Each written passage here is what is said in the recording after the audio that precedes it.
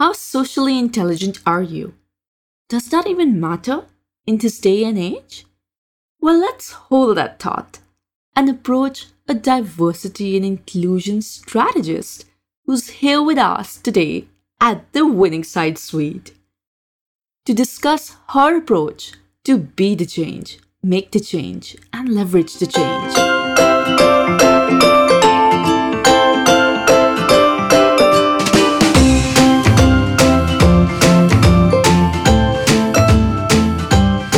Side, a series of dialogues about winning themes such as diversity and inclusion, creating a social impact, and leading change. Subscribe now to stay in the know. Hello and welcome to the Winning Side Suite. This is your host Sarah Hassan. Absolutely delighted to be here with the season 2 of the Winning Side. Our dialogue today is all about social intelligence and its books. This is one dialogue that really calls for an in-depth coffee session with your wider networks. Social intelligence. What is it really? And why is it the talk of this dialogue? I would let the expert take the lead on educating us on this one. Today, I'm here to learn, explore my voice, and fill my thought process bank with some solid takeaways from the very inspirational Kelly Cooper, who joins us all the way from Canada. She's the author of Lead the Change, CEO and founder of Center of Social Intelligence, and a D&I strategist. Kelly's experience spans across science and engineering to playing a pivotal role in policy making. She was a part of the Canadian delegation for United Nations meetings, where the world first united to address gender diversity in the 1990s.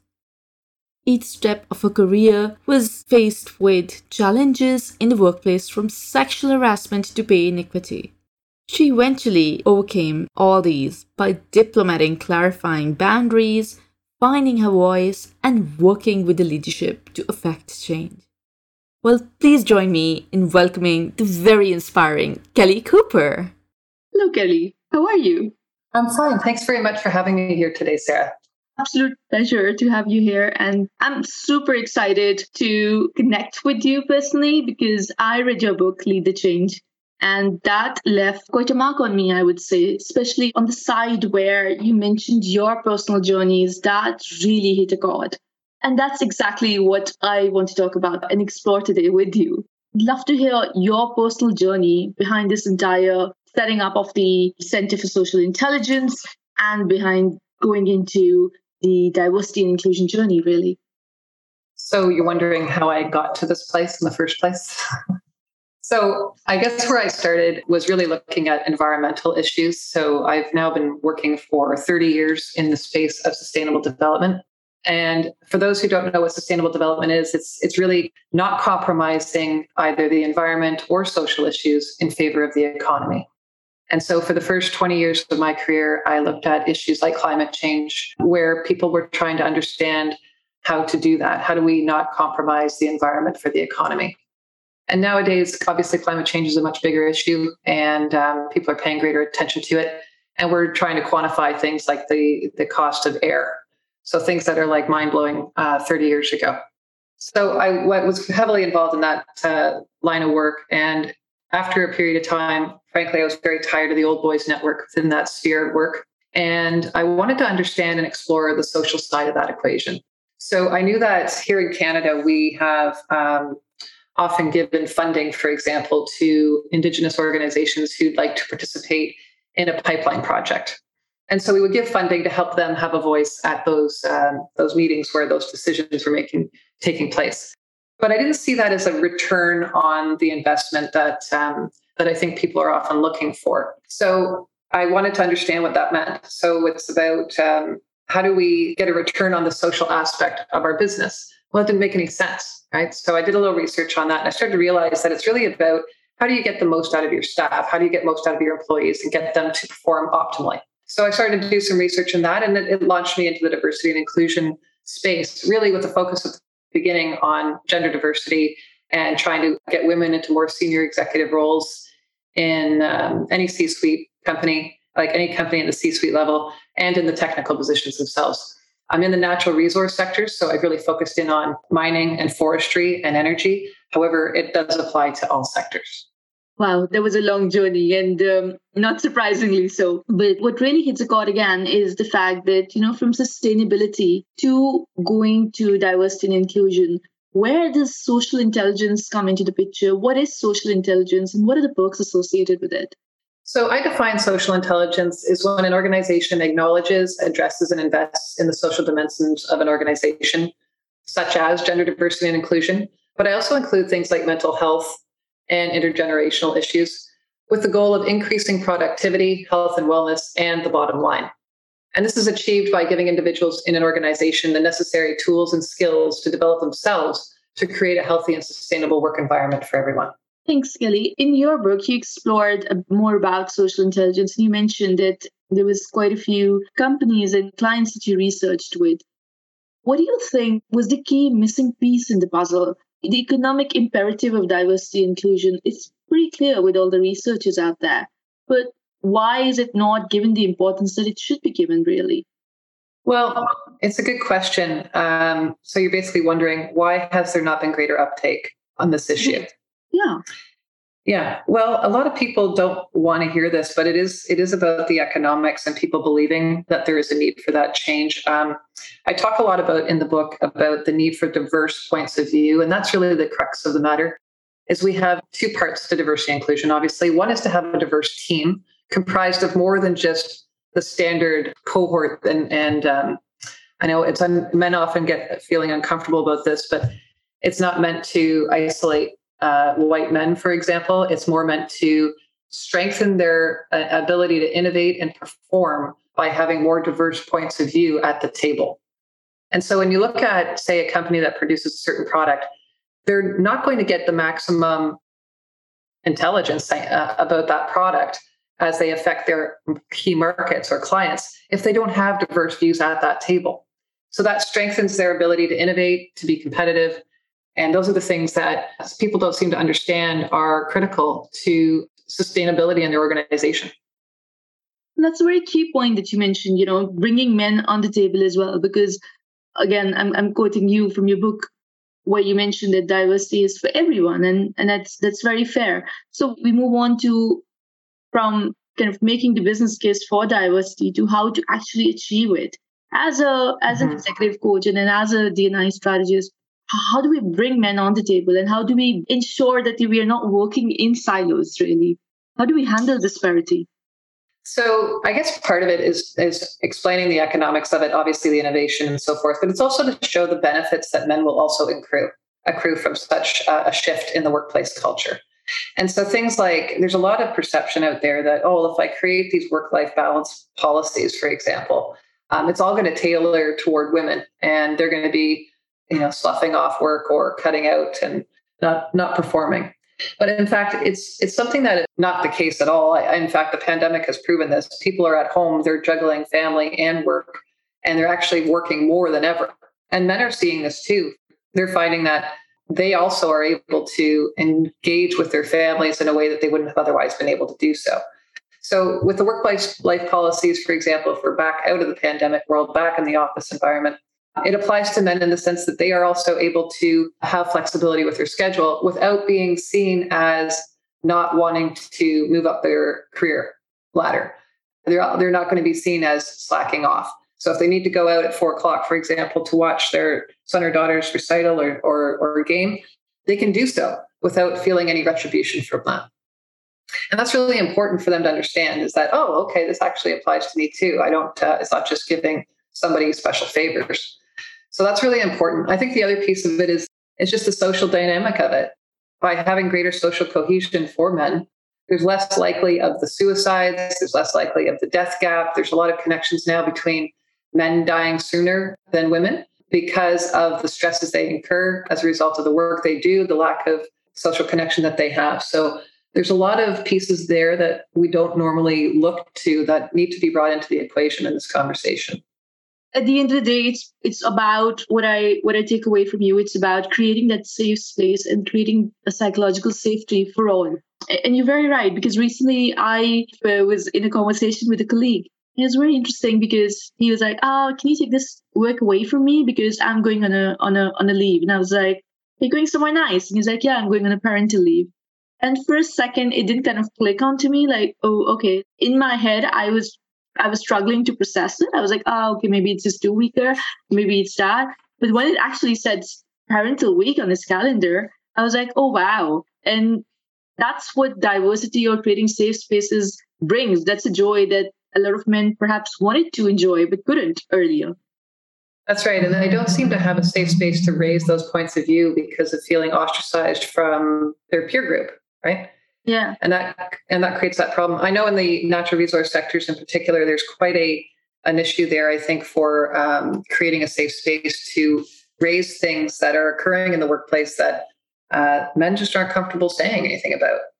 So if you're doing off-site work, for example, there's a lot of cowboy behavior that takes place, and both men and women will tell me that.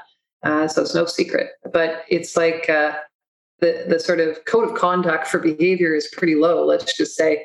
And although if you bring in new policies to create better standards for women as the focus or the target for why these things are changing, it actually benefits men as well. And now that I'm really delving into that space, I'm hearing more from men about how it benefits them too. But they really didn't want to say anything about how it was an issue for them because they didn't want to be singled out. A good example of that is a guy I know, he's an executive guy, and his wife was home pregnant. So this isn't off-site stuff. This is actually corporate world stuff. And he had to schmooze a client. And the client wanted to go to a gentleman's club. And he did not want to go. He felt very uncomfortable going. His wife's expecting his baby soon. It just was very awkward for him. But he felt compelled to go. He felt he had to go. Mm-hmm. He didn't feel there was a choice. Mm-hmm. And that was really like, and when we had this discussion, it was quite an open, vulnerable share of information. He actually said he never told anybody that before. And I found it very striking because, he welled up with tears and he said it was really uncomfortable. And I should have said, no, we're not going. Yeah. But I went. If we had a policy in place where these sorts of things aren't expected or allowed or what have you, that would have given him that opportunity to professionally bow out of it. Mm-hmm. But in the sense, because it wasn't there, he felt obligated and it was uncomfortable. Now, a lot of guys will listen to that and go, yeah, sure, he was uncomfortable. But I think there are a lot of men who would feel uncomfortable in that situation, or at least awkward. So I think we have to recognize that there's a need to create, although women are the target for the purpose of the conversation starting, I think what we're learning over time and men are understanding over time is there are a lot of benefits to them as well. And these are the kinds of things that I'm talking about. That's very true. And these are situations that I can personally relate to as well, right? Because we're often in situations where it's so hard to say no, or so hard to kind of assess whether it's a safe space or not. So is there like a secret sauce to identify whether a particular space is safe or not? Or do we have to rely on policies? Well, I think it's about creating a culture where people feel accepted and comfortable to do as they need or want to do. And these examples that I'm giving are targeting that. I felt really close to with your personal journey and the way you handled stuff, right? And there is a mention of how you built a code of conduct within your home. And that's that's key. I think one doesn't realize that it starts from the home and goes all the way to the corporate world. So I'd love to hear more about how did you, kind of implement it at home? Well, there's putting up your tenets of behavior, your code of conduct, but then there's enforcement of those, right? So it's and a lot of companies have started out in this space just saying, oh yeah, I got the policy, I'm good. Yeah. But the truth is that's not enough, of course. And you need to be enforcing whatever you're saying. You need to be committed as the leadership toward those tenets or codes of conduct behaviors. So at home, it was the same thing. It's like I put them right up on the fridge, respect your siblings. You will respect your parents. Geez, I can't remember all that I had. It's been a while since I wrote it. But there are many things where it's just like you need to adhere to the rules of the home. You need to apologize when you stepped over the line. And when you saw that behavior not being adhered to, you have to gently remind them of these tenets that we have and bring it to their attention and be committed to that as the one running the household, and just making sure that they understand that this behavior is unacceptable. Indeed. And I think we don't do that enough in the workplace. People get it's called bystander syndrome, where they witness stuff that is just like not on, whether it's a joke that's inappropriate or whatever, and they don't know what to do.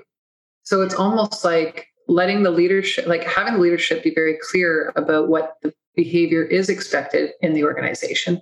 That becomes the culture, and then that becomes a safe space, so that if anything is offline, people can comfortably call it out without feeling too awkward. Just like, hey, you know what? That's not that may be something that's good outside of the office in your world, but in this environment here, this culture here at work, that's not how we do things. And you can just do it in a very diplomatic way. You don't have to be rude about it. Yeah. In fact, that's the best way to be, is not rude about it. But you just got to gently bring people along to recognize that this culture is different than that. And that creates comfort for those who have been targeted in that discussion.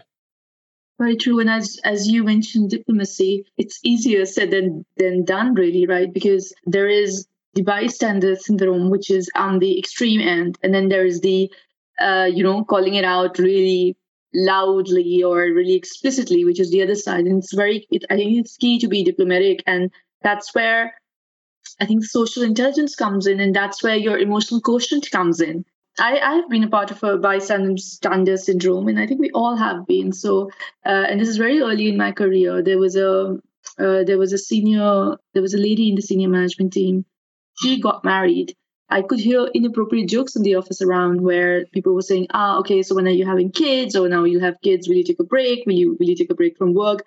And at that point in time, I didn't really know what to do about it or how to handle it. But to anybody listening to the sounds of it, it was clearly not safe, or it was clearly not the right thing to say. And from that, my ask really, or rather an advice from you really, would be that, say, for example, if one is stuck personally or is a bystander to a situation where you feel there is a known disparity, be it a pay gap, gender pay gap, or be it an unfair incident one observed, such as harassment at work, what's the best way to manage it in a very socially intelligent way, for the lack of a better word? Well, if it's a woman who's concerned about a pay gap scenario, I can definitely draw from my experience on that, and I do speak about this in the book, about how I had heard that another consultant had been brought in on the same project, a different aspect of the project, but equally as important.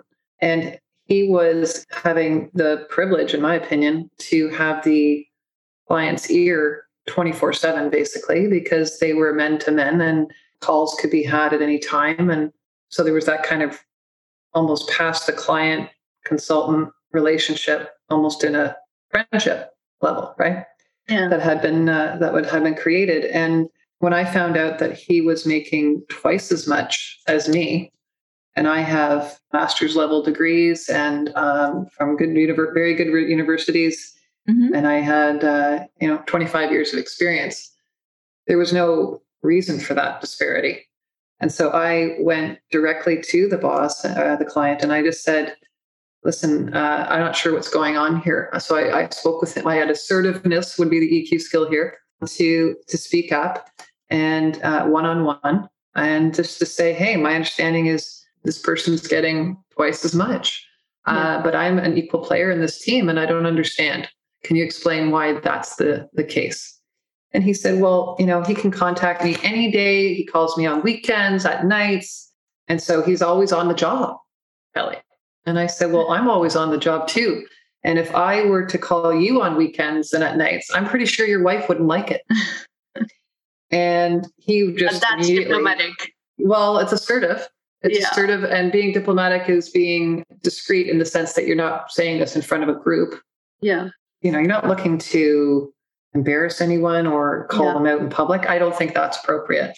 Yeah. But it is appropriate in my mind to have a one-on-one conversation and to be assertive about that and make it clear with your story on why you think this shouldn't be the case.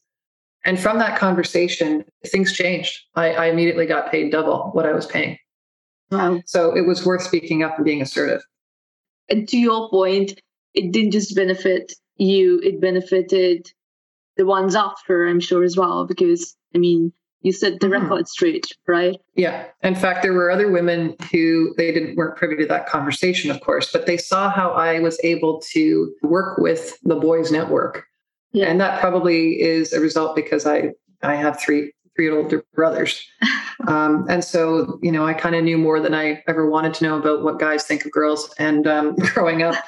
And it was very difficult to get airtime and all that sort of thing. It probably provided me with a skill set I didn't even know I was acquiring during those years. And it's that ability to speak up and to be logical, don't be emotional, and very clear with what your purpose is in raising something, and do it with confidence. Yeah, I think that really did add value to what you are today. But my two takeaways, and very nicely put by you, are A, having a one-to-one really makes a difference, and being assertive about it really makes a difference. A funny meme or joke that I kind of came across the other day was that somebody tell me how to argue without crying, because that's, again, a lot of females, or I'm against stereotyping here, but a lot of people who are struggling with emotional quotient sometimes need to clear their thought, or need to take a step back, clear their thought, have a one-to-one, and be assertive about things rather than be very emotionally involved in things. So maybe disconnecting from your personal feelings is key as well. Definitely. I mean, it's not like I wasn't in my earlier days, probably more emotional. Yeah. But I have learned that that's really useless to be. And if you want to get your point across, then you have to put that aside and just really think through what, have some self-awareness. That's another EQ skill, right? To have self-awareness, to know what your vulnerabilities are, and make sure you're not putting your chin out there and with your vulnerabilities first. Be sure to be, just be objective. Indeed. There's no conversation that we can have without talking about the pandemic. A recent study by Institute of Business Management stated that gender equity is still not a top priority for 70% of global businesses. And with the pandemic surrounding us, literally, and being there, is this yet another excuse for corporates to kind of say, okay, now's not the time to talk about D&I, let's just focus on the numbers elsewhere? Or is this the right time to talk about it? Oh, wow. Yeah, no, this is definitely the right time. In fact, I think this has really been an amazing time that we aren't even understanding how it's benefiting this conversation yet. I think there's a lot of people who are quite negative about how, this rollback for women. And I appreciate that a lot of women were cut who were like from jobs because they were in the service sector. But when you look at what's going on in the home, never before have men had to be on the front lines of the home front as they have in the last 18 months. And I think there's greater respect and awareness and understanding for what it takes at the home front than ever before. And I know there's some guys I've talked to, and they're like, oh my God, I can't wait to get back to the office. I can actually drink a cup of coffee while it's still warm, and they appreciate, I think, their spouse much more than they ever did. I also think that, and I learned this when I was working in the mining sector more fully, that when there's a downturn in any way, as there can be the boom bust cycle in mining, that the bust cycle time is the same storyline. Oh, it's not a priority right now. It's not a priority. I said, actually, this is the exact time to do it, because as you reopen and re-engage more fully, you're going to be better equipped to embrace the diverse and inclusive mindset that's required in a culture to help you innovate, perform better, create better business outcomes, all of that, the business case that people always talk about. You're going to be better positioned. So what the time now is to onboard some skills and knowledge acquisition about how to do that, because it will only strengthen you as you move out of that. So I would feel the same about the pandemic. Now is the time more than ever, so that when you re-engage in a full-on way, you're going to understand the importance of diversity and the importance of an inclusive culture mindset so that you have optimal performance. Indeed. And one may say that the pandemic has increased the level of self-awareness and awareness of gender roles around us as well, and how difficult or challenging it can be. Mm-hmm. Yeah. From there, we talk about the way forward as a D&I strategist. I know this is a very tricky question, but and there's no straightforward answers. But what would your top tips be for a company or a leader who wants to incorporate a D&I strategy? I would have to know more. It's all contextual, right? Where are they on their journey? Because there's a spectrum of a starting point. If you're right at the beginning, you've just got a policy and that's all you have, then you got to start making it real. And there's a ton of things, and I mentioned them all in my book about what leaders in particular need to do. And it starts with being that role model and committing to a change and starting to weave the D&I into your business strategy. So it becomes embedded and as part of the DNA of the organization. So you start to do more visible talks about the topic, about the change that you're looking to make, how that looks for people. Because as with any change, most people don't want change, right? True. And they can't handle it. And with these D&I things, they think, oh God, here comes another policy that's going to try to go through, and then it doesn't go through. So there's just not enough commitment behind it, right? So commitment is really key. And for leaders to be visible and talking all the time about it and how it weaves to the business and how it contributes to their bottom line, they have to constantly do that. That's part of their role. So that's part of the be the change aspects that I write in my book. And then it's all about how to embed it into your policies and procedures. And there's a whole process for doing that as well. And it's about creating a team across the organization who can help you and be the eyes and ears for you on this topic as it rolls out. Because you're essentially talking about, as I mentioned, a change management initiative. So it's about how do you create awareness on this issue and then create their desire to make a change. And once you've gotten that under your belt, then it's all about how do we roll out the proper training and skills acquisition to help people to be the kind of cultural group or organization that you're aiming to have.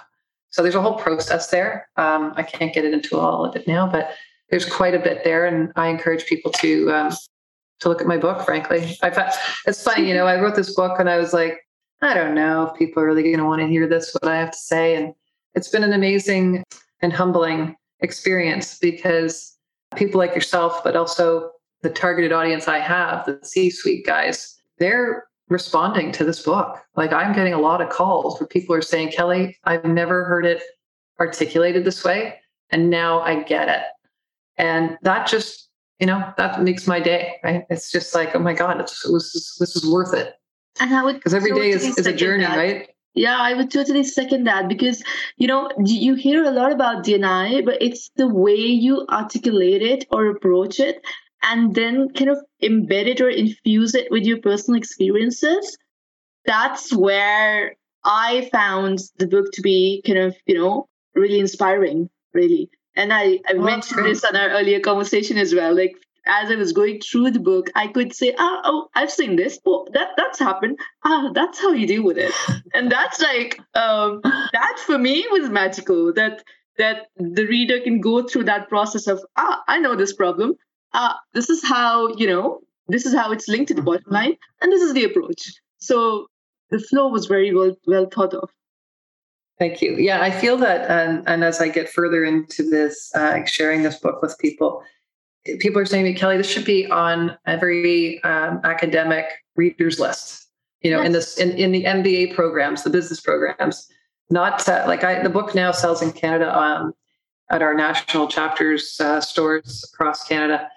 And it's in the business and leadership section. It's not, social issues section. Yeah. And I think that's been the real thing for me in this whole journey is I read books prior on all of this. And I just either they were very academic or just, I don't know what to say, very feminist. But they didn't connect with the key audience, which is men. Yeah. And it's like, hey, when people get mad, oh, well, you can't just talk about economics on this, Kelly. There's a whole social side to it too. And absolutely, that's kind of the obvious part, right? Yeah. That's been going on for hundreds of years, but nothing's changed, right? So how do you make that change? Well, that's where I say, well, that's where you have to talk about the economics. And your audiences can include, there's not just economics in this book, obviously. It's kind of, it's got the social side of it too, with my EQ skills and all that stuff I talk about. But there's something there for everyone. And I guess what I'm saying is it now opens itself up to an audience that wasn't reached before, which is the C-suite.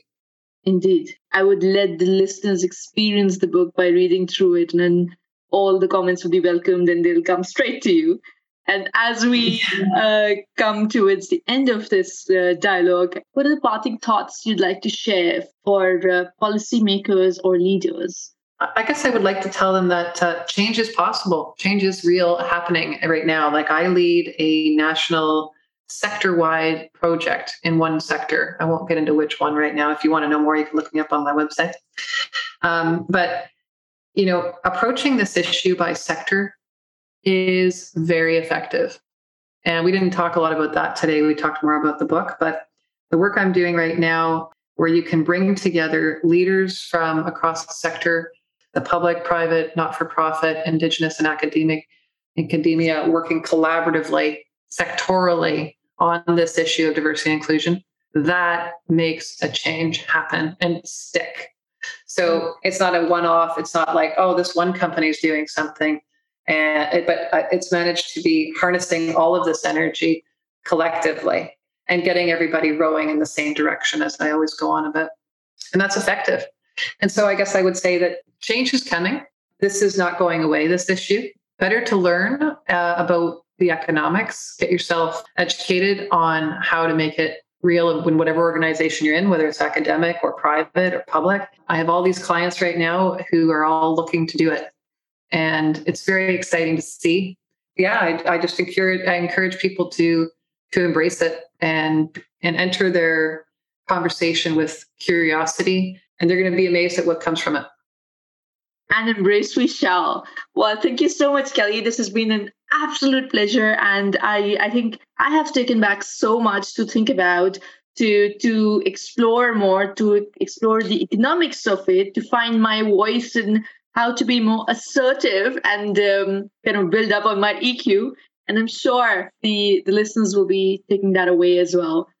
Thank you so much for your time and for all your wonderful the thought processes that you shared, really. Thanks for having me, Sarah. It's been a pleasure.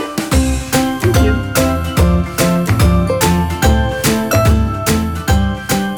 It's time to design, create, and build an inclusive club. If you enjoyed this dialogue, please share it as a care gift with your friends, family, and wider network.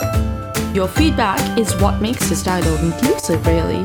So do subscribe and engage on the podcast platforms, YouTube, and Instagram handle. Until next time, ciao ciao!